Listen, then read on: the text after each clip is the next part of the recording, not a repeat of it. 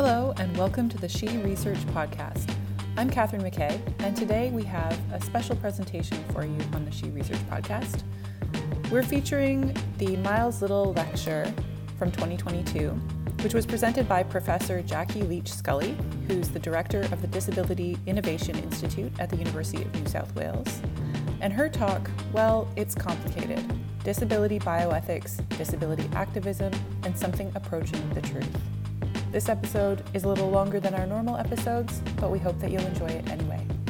Here's Professor Jackie Leach Scully with her talk.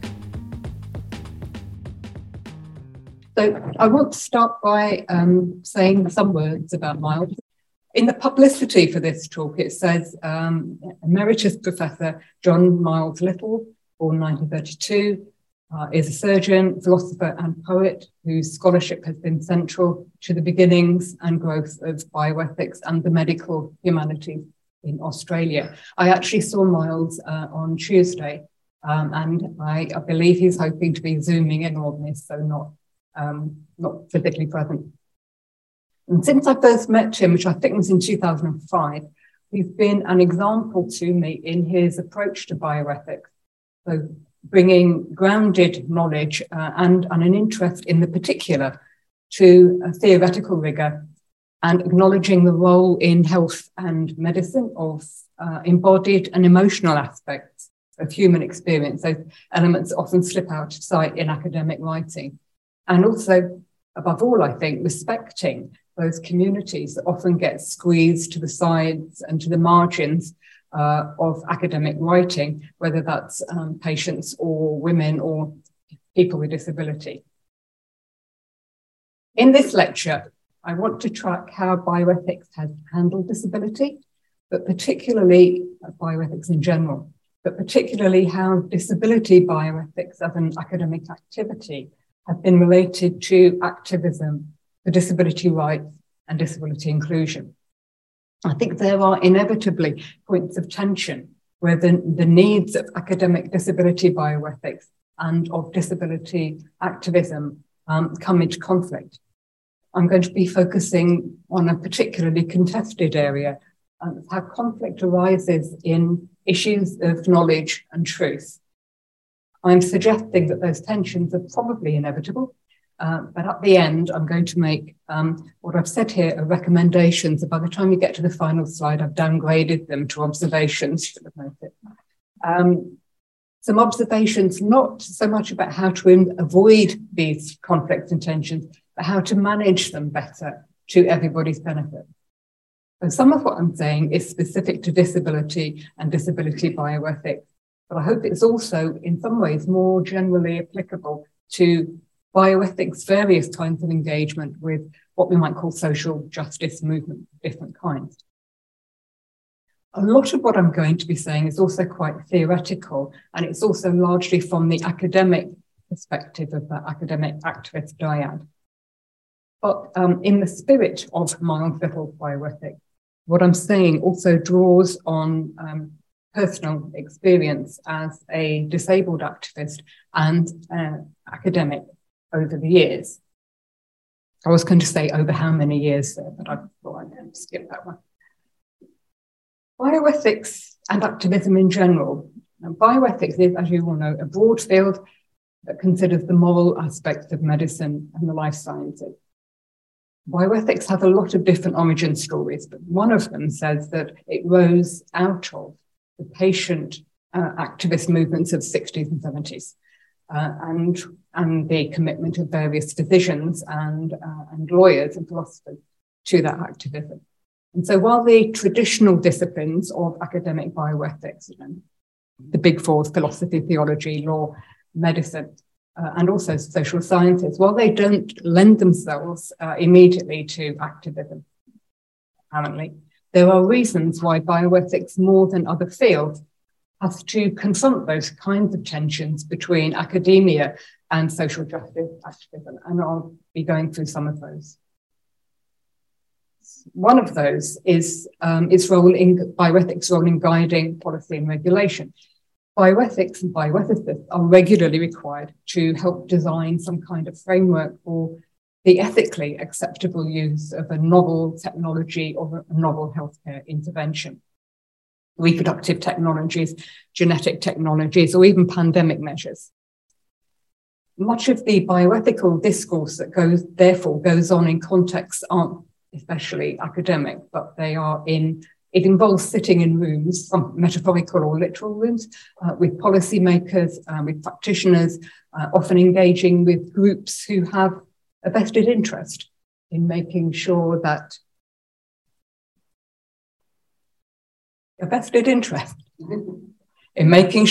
I am audible to all concerned.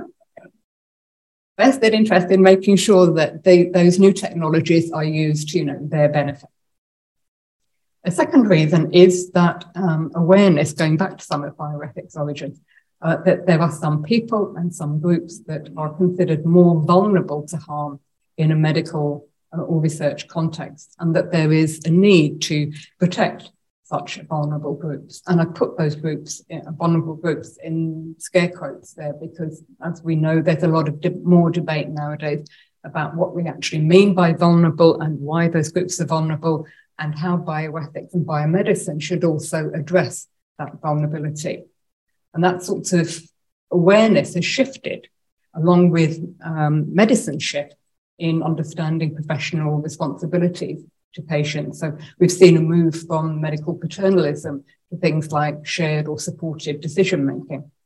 And it's also shifted with societal changes in terms of our understanding of things like the rights to self-determination and participation of particular marginalized groups of people. And this has in turn led to bioethics becoming increasingly aware of and influenced by the distinctive experiences of certain groups. And the rise of what I'm calling here adjectival bioethics, for want of a better term, things like feminist bioethics, Black bioethics, Indigenous bioethics, and what I'm talking about today, disability bioethics. So from the mid-1980s onwards, I've been involved in disability rights activism, activism of other kinds as well. And I was trying to find one of the few pictures or photos I have of me, actually being an activist, which is me on a Clause 28 march in something like 1987, busy smiling at a woman police officer. But I couldn't find that one. So you just have to take it as read. I've been involved in disability rights activism, particularly both in terms of general goals of inclusion and some targeted campaigns to change laws, for example. Most recently here in Australia, I've been working with disabled people's organisations during COVID for issues around triage and access to critical care. And on the horizon, a little cloud heading this way over the horizon, are issues to do with voluntary assisted dying and how that is going to be, how it will affect and be received by the disability community. So activism actually predates my involvement with bioethics. And not surprisingly, when I moved into bioethics, disability concerns were influencing a lot of my thinking.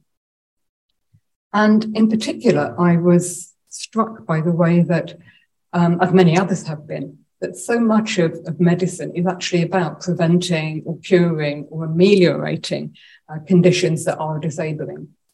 So it's actually a very, very central part of bioethics attention.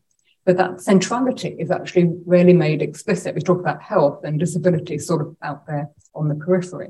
The problem that arises if the central bit fails almost. Equally striking was the way that, at least back then, bioethicists felt very free to build normative claims and give policy input in issues that were very salient to disability on the back of no or very little empirical knowledge or experience of disability, or of taking account of anything other than a purely medical model. The deaf American bioethicist Teresa Blankmeyer Burke cites a philosopher on whom I have compassion, so I'm not actually going to name him here, writing on reproductive autonomy, who argued for the life-limiting impact of deafness on the basis that deaf people can't drive, play sports, join the armed forces, or enjoy music, which would be news to many of us here. So in some work that I published actually now some years ago, I drew a distinction between the bioethics of disability and disability bioethics. There's the cover. Don't all rush out and buy it because it's in your libraries and it's also very expensive. The bioethics of disability I identified as being what we normally do in bioethics. It's identifying morally endorsable ways in which health and social care interventions can be applied to or used with disabled people. And I tried to distinguish that from disability bioethics, which is more to do with exploring and examining issues, bioethical issues, from within the perspective of people with disability and using that information as a basis for normative reflection and thinking. I think it's important to point out that that doesn't mean that the bioethics of disability is in some sense wrong. It's just inadequate for a whole account, especially in terms of its epistemic limits and the assumptions that life with different kinds of impairment and different kinds of disability, particularly everyday life, which I'll be emphasizing later on, that can all be easily imagined from outside the experience. Those epistemic inadequacies are particularly important because in so many areas of bioethics, what we're being asked to do is to make judgments as to whether an intervention is morally obligatory or at least endorsable based on evaluating the quality of life of a person with or without that intervention. So evaluating often in context of prenatal care, for example, the quality of life lived with impairment. And I've been particularly interested in the ethics of prenatal testing and screening for anomaly. And a central part of that are questions of whether the predicted effect of an impairment on someone's future is severe enough, bad enough to warrant intervention, or sometimes to warrant termination of pregnancy or the use of something like pre-implantation genetic diagnosis. And similar considerations hold about evaluating quality of life, although sort of less dramatically, for things like the allocation of resources in health and social care for people with disability, or for surgical interventions in infancy. There's an abundance of evidence to show that actual experience can significantly alter personal evaluations of quality of life, or cause a change in life circumstances can cause different values or capacities to be prioritized than were before. The bioethics of disability, I think for obvious reasons, because of the close association between bioethics and biomedicine, has tended to reflect what's called the medical model of disability, which is broadly speaking the belief that disability is fundamentally a deviation, and ideally a quantifiable deviation from some kind of biological norm, a measurable biological norm. And that places the problem, if you like, of disability squarely in the fact of a faulty body. Most of us are now familiar, I think, with the way that people with disability and activists really push back against that understanding of disability and impairment. The main alternative that arose in the 1970s in the United Kingdom and then spread is what is generally called the social model, although that term refers to a sort of whole family of approaches or models. But all of them, broadly speaking, share the view that the problem of disability, the reason why we make efforts to prevent or cure it, doesn't lie solely in the body or in the fact of having a non-normative body form or function, but it's more to do with some kind of mismatch between that body and an environment, physical or social or an attitudinal environment that doesn't accommodate that non-normativity. So the social model has been revolutionary in changing attitudes towards people with disability, in changing their self-understanding, and also their political power. It's worth noting, in passing, I think, that the original architects of that UK social model back in the 70s they were not exactly diverse in terms of either sex or impairment or class either. They were largely speaking working class and middle class white men who had spinal cord injuries and were wheelchair users. And so understandably, they focused their attention on what mattered most to them. And what mattered most was being barred from work. And so they saw the core issue in disability as being about barriers to participation in the workforce and social life in general. And that the way to resolve all that was to create a level playing field on which disabled people could effectively be employed and be active on equal terms. So in a way, you can say that that version, at least of the social model, is also inadequate, but in a different way. That fails to capture a lot of what we would now acknowledge is the experience of disability. And in fact, it was largely women activists at the time who were continuing to emphasize the psychological and emotional and cultural aspect of impairment. And they were talking about issues like pain and loneliness or fear or stigmatization. That aren't all of those issues that aren't actually necessarily resolved by providing ramps.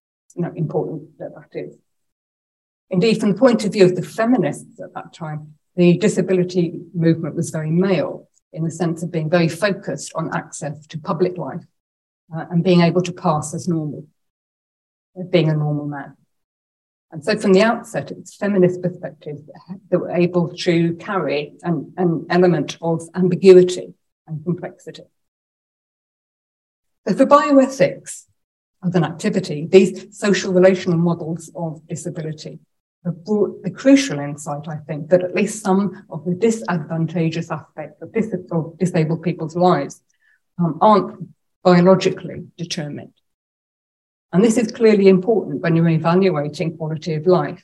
If you're evaluating a life with poor health, poor educational attainment, poor employment and so on, or unemployment, and that turns out to be not intrinsic to the impairment, but have rather more to do with societal responses to the impairment. And until recently, these considerations were taken, I think, to fall well outside bioethics remit. And I can't tell you the number of times in the early 2000s when I would give a talk and afterwards somebody would say, no, that's really, really interesting, but it's not actually bioethics, is it? So widening that analysis, that idea of disability and the analysis of quality of life to take account of these broader factors, social factors and so on, I think there's often a difficult adjustment for mainstream bioethics to make. And again, feminist bioethics has a much longer tradition of being able to do so, of taking bioethical analysis out of the clinic and the hospital and into the wider world. And that's another reason why disability bioethics has found itself so closely allied with feminist bioethics. Now, given this history, because it underlines, I think, the inseparable nature of disability theory and activism, and I'm countering one of the presumptions that there often is, that the two of them actually have very little to do with each other. The conceptualization of disability that is caught in the social model gave real power and real momentum to movements for disability rights. They shifted the responsibility, if you want to call it that, for disablement from the individual with the wonky body to the social, or at least partially. And it challenged perceptions of disability as inevitably miserable and dependent existence. It also helped to make disability part of wider moves towards social inclusion. So the success of the activist rights movement has been evidenced by the uptake of that social model, or at least a version of the social model, through disability discrimination legislation nationally and internationally, social services policy, and so on. And a key success, of course, was the adoption of the United Nations Convention on the Rights of Persons with Disabilities in 2006, which in Article 1 says, persons with disabilities include those who have long-term physical, mental, intellectual, sensory impairment, which, in interaction with various barriers, may hinder their full and effective participation in society on an equal basis with others.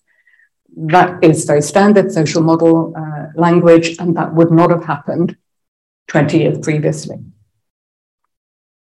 But at the same time as all of these gains, the relations between the disability movement and bioethics as a field were probably at their worst, at their nadir. In 1985, the Australian philosopher Peter Singer, together with Helga Kuser, published Should the Baby Live? The Problem of Handicapped Infants, highly controversial text. This isn't the place to go into the larger controversy to do with Singer. We could do that later on if you wish. But the results for many disabled people's attitude towards bioethics have been catastrophic. The Singer described, and you can see there, here's a demonstration against against one of Singer's talks in public by a group of disability activists. And Singer described by a disability activist as a public advocate of genocide of people with disability, and bioethics as a discipline often, and bioethicists often equated with eugenics and eugenicists. And these difficulties often persist today. And it's against this background that bioethicists with an interest in disability, or who are themselves disabled, have been negotiating, if you like, their involvement in disability activism. And this is important, I think, for understanding some of what I'm going to be talking about later, which is how close the engagement between bioethics and activism, disability bioethics and disability activism, generated peculiar new problems for academic disability bioethics. This is where I take a lunge into the personal, really. Because around the first decade of the 21st century, as the disability rights movement was quite properly becoming more secure, more confident, and more powerful, I began to notice that conversations about disability, its ontology, where it comes from and what it means, began to feel increasingly constrained by a kind of orthodoxy. If disabling social barriers are removed, the problem of disability will disappear. And once you do that, all disabled people can be economically productive. Disability is an arbitrary social construct. Everyone, we are all disabled in some way. Impairments and disabilities are mere differences or neutral variations, and that trying to prevent disability is discriminatory. And if it's prenatal, it's eugenic as well. I want to emphasize that the issue is not that any of these statements are untrue. There's a kernel of truth in all of them. The issue is that those statements were going not so much unchallenged as unnuanced. We have to acknowledge that they were not the whole story, and that wasn't happening. So I want to pause this account here of disability activism and take a sideways look at a simultaneous set of events within disability studies, and I hope you'll see the connection shortly. This was particular perspectives that were emerging at the time. They continue to have quite a strong influence within disability studies and also within some areas of bioethics. Broadly speaking, you could say they come under the heading of critical disability theory.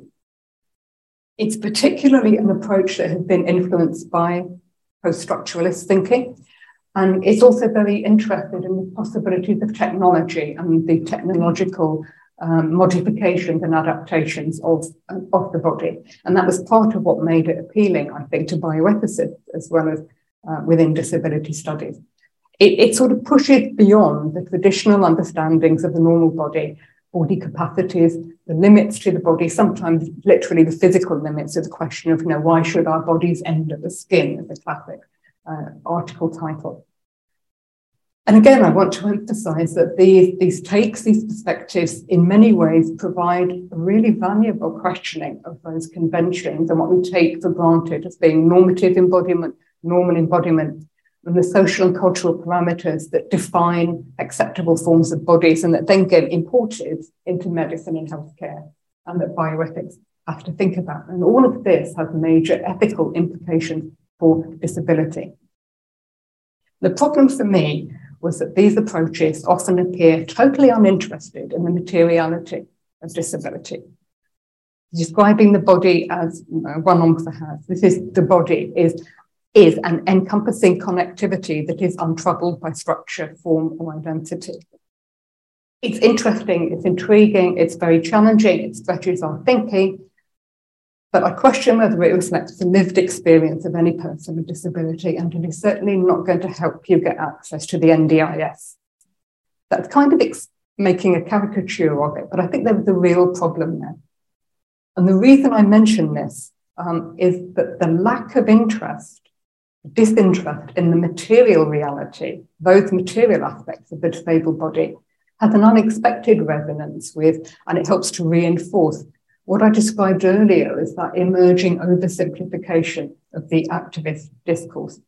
That the common feature between the two, which is sort of surprising, because they're almost at two ends of a different kind of continuum. The common feature is sidestepping engagement with the mundane and grubby, sometimes, detail of disabled lives, the diversity and the contradictoriness of that experience, which is what disability bioethics tries to examine.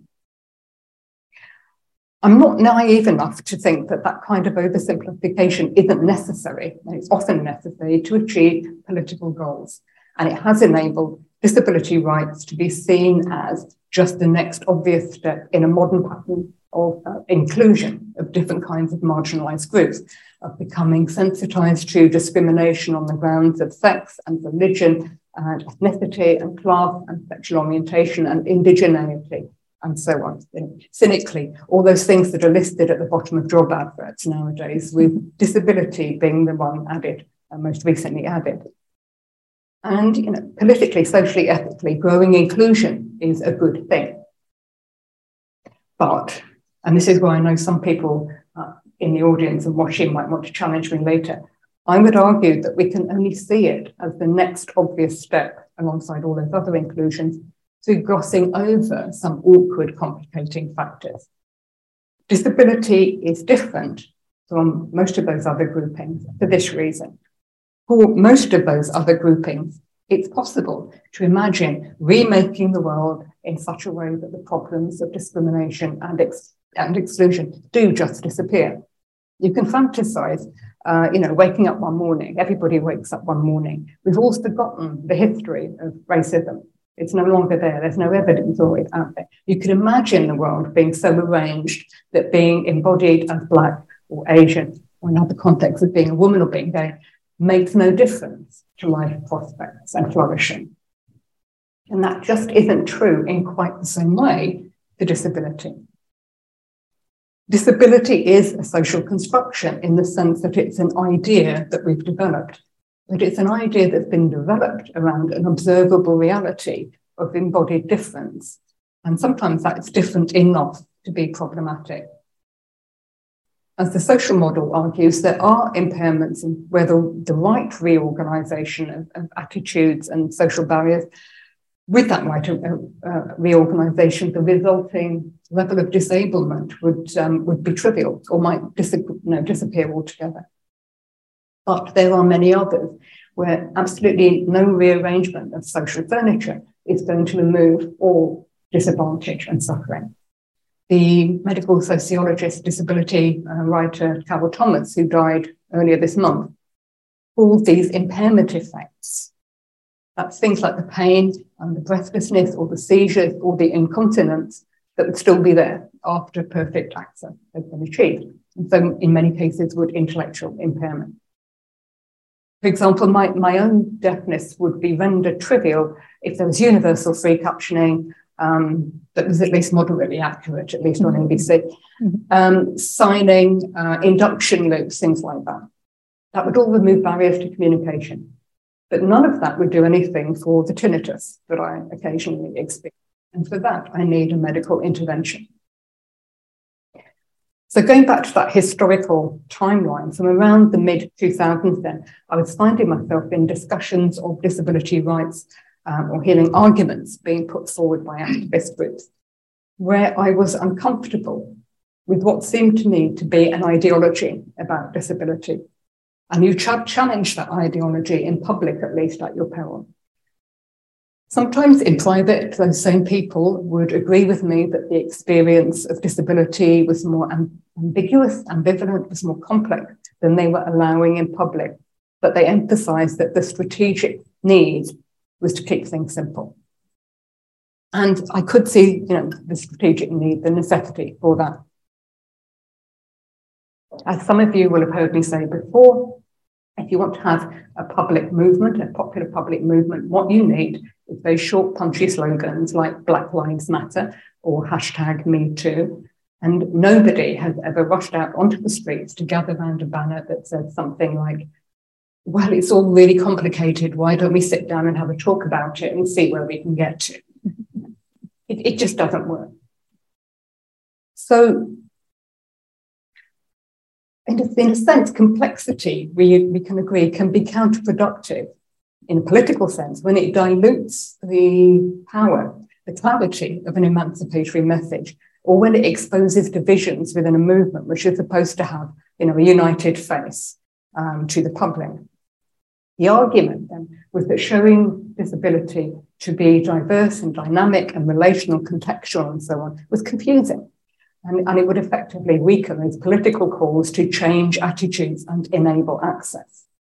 And government bodies, on the whole, they want the simplest possible solution to a complex problem. They don't want to be told that the solution is as complex as the problem. In particular, that putting any focus on the biological impairment would look like a retreat from seeing disability as a social issue and a slide back towards seeing the problem as being located in the individual body itself. So for disability activism, leaving out that nuance wasn't so problematic. But that pressure to reduce complexity, I think, presents some serious threats to the intellectual integrity of academic disability bioethics. Some of those threats include what I've got up here. There's the risk of groupthink capture, and that's where you become so enmeshed in the goals of the movement and so encultured in its ways of thinking to the point of being unable to bring that kind of necessary critique. There can be a kind of critical weakening, which is being reluctant because of compassion or sometimes because of guilt, being reluctant to apply the same standards of evaluation to an activist argument as you would do to any other. So you fail to call out faults in logic and you fail to call out cherry picking of facts, for example. And there's also conscious self-censorship, which is either through you're agreeing that, if you say anything complex, it's going to potentially risk the advances of the movement. Or perhaps, more insidiously, through the fear of losing the support of other activists and colleagues. And here I think it's necessary to note the special vulnerability in these cases of adjectival work, adjectival bioethics, where very often the bioethicist is an insider to that experience. You're a woman in feminist bioethics. You're a disabled person in disability bioethics. And here, losing the support of the activist community can mean not just becoming unpopular, but possibly the loss of a community that one is part of in a way that can be both, it can be professionally damaging, but it can also be personally devastating. And for a time, for me, my disagreement that prenatal testing is always and inevitably discriminatory and eugenic got me disinvited from conferences. I can see the same thing looming about voluntary assisted dying, actually. But much worse was losing friends who I'd known and worked with for decades. And moreover, I think we're 20 years ago, so the price for going against an orthodoxy, whether that's an academic orthodoxy or an activist orthodoxy, the price might be dropping off your colleague's Christmas card list. Today, it can mean assassination by social media. And again, we know that minorities, Black, Indigenous women, and so on, are more vulnerable to that.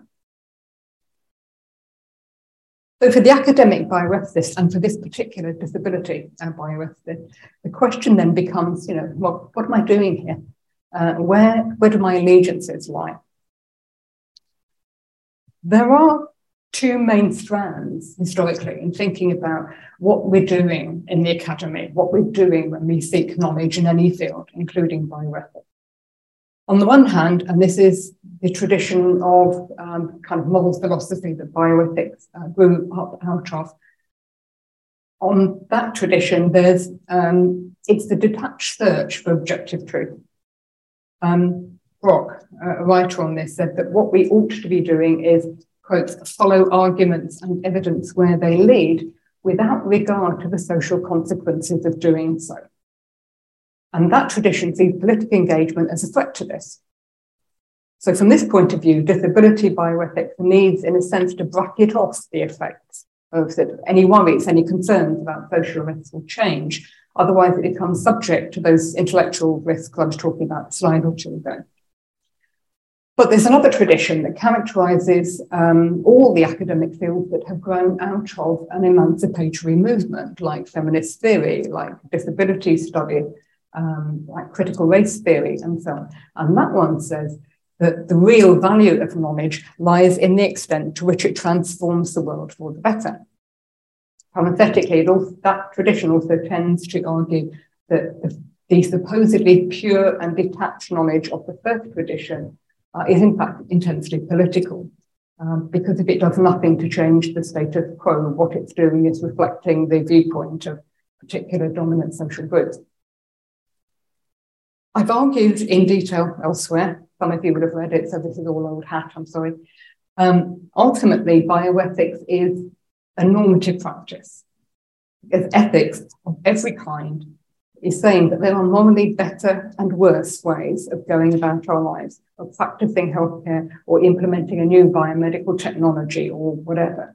And it's our job as ethicists to identify and to justify those morally preferable options. And I'd argue that as soon as we do that, we've made a commitment to one state of affairs over another. Even if it's only in our heads, if we never go out on the streets or sign a petition, we've already moved, we've made that shift. And that is, it may be a small step, but it's an irrevocable one away from the traditional ideal of total academic objectivity. And that means that there's no bright line dividing disability bioethics and disability activism. They are on something like a continuum, and most of us find our way at different points in our lives at different places along that continuum. But they're not the same thing.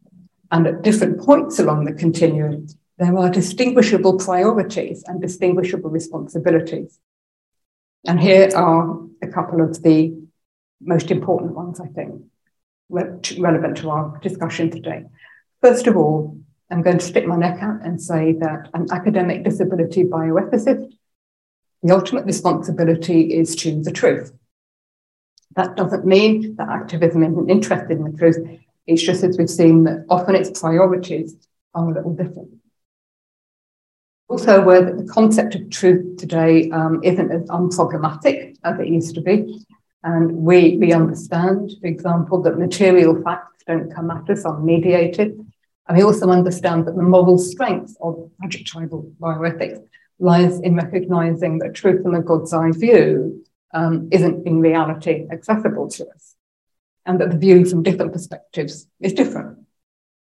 But that doesn't mean that material facts, biological and social facts, don't exist. You can have caveats about the tools at one's disposal to get at true knowledge and still agree that it's worth making at least the best stab at it that you can.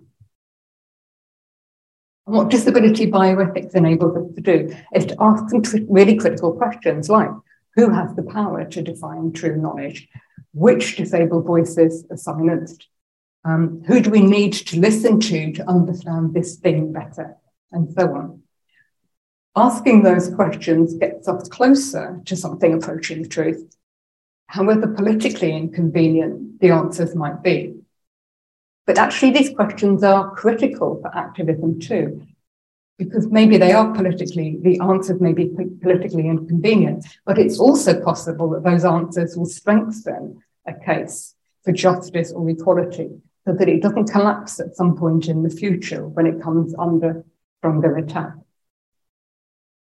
And that lack of a clear demarcation between academic bioethics and disability activism also leads me to the bold statement that whatever their priorities, whether they call themselves normative or theoretical, whether they're really way down on the activist spectrum there, bioethicists don't have the luxury of being naive about the real life consequences of their normative claims. We have to keep them in mind. As I said earlier, bioethics feeds sometimes very directly into healthcare policy, healthcare practice, public discourse. And that's why I raised earlier the problem of disability theories that are, they're thought-provoking, they're intriguing, they're challenging, et cetera, or they are positioned as being just ideas or, just thought experiments. But in the context of bioethics, they are very likely to have real-life consequences, and there have been examples of that. However disconnected they are from the experienced reality of people with disability. As we've seen, one thing that activism sometimes has to do is focus very narrowly on very defined goals. If it's a particular campaign, a particular vote that needs to be achieved. Disability bioethicists, all bioethicists, I think, by contrast, have a responsibility always to think beyond the immediate focus. Not all the time, but at some point along the way, think beyond the immediate focus, to consider in particular what to do when rights and interests come into conflict. So if I go back to the example of prenatal selective technologies to avoid anomaly, there is, as you know, a very strong disability critique about testing and selecting technologies, and particularly those that lead to selective termination. Arguments about disabled people's right to existence as disabled sometimes bang right up against arguments about women's rights to bodily autonomy and their right to choose. We expect disability bioethicists to understand the disability critique and the experience base that it comes from, but also to take on responsibility of working through the implications of those views for all kinds of disabled people, for their families, for institutions of health and social care, for other stakeholders and other rights holders in society. So I said I backed away from the idea of ending with some recommendations. They've been downgraded to observations here about how disability bioethics can maybe best support disability activism towards achieving those social justice goals. My thoughts are that academic bioethics and activism, as I've said, aren't separate things. They do form a continuum, but with priorities that shift according to where you are. Knowing your responsibilities, the important thing there is to know one's responsibilities and priorities and recognise where we are along that continuum at any one point or in any one piece of work. Disability bioethics also has the responsibility, as I've just said, to take the most comprehensive view possible of the potential consequences of our ethical thinking and judgments in the clinic, public health society as a whole. We can't expect disability activism to do that because it has other priorities and interests. Disability bioethics needs to be quite rigorous about remembering that political arguments and strategies aren't equivalent to truth claims, and sometimes reminding others of that. I think disability bioethics best serves emancipatory goals of activism by being a critical friend to activism. And that's the kind of friend who will tell you honestly that haircut was a really, really bad idea. Sometimes our role will be to remind activism that oversimplification can be tactically effective, but that strong and enduring political claims need to be anchored in a complex reality if they are going to endure.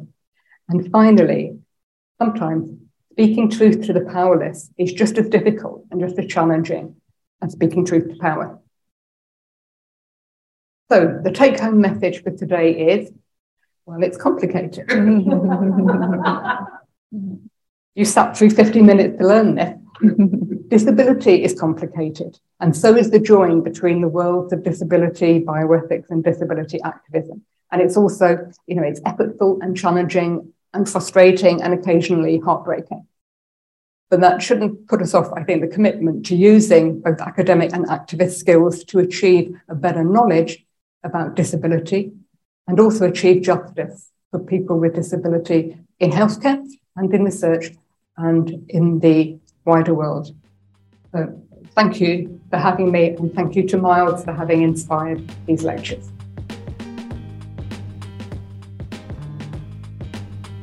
Thanks for listening to this special Miles Little lecture episode of the She Research Podcast.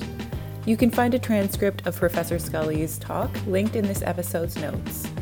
ShePod is produced by She Network and edited by Madeline Goldberger. You can find our other episodes on Spotify, Radio Public, Anchor, or wherever you get your podcasts of quality. Thanks again for listening. Bye.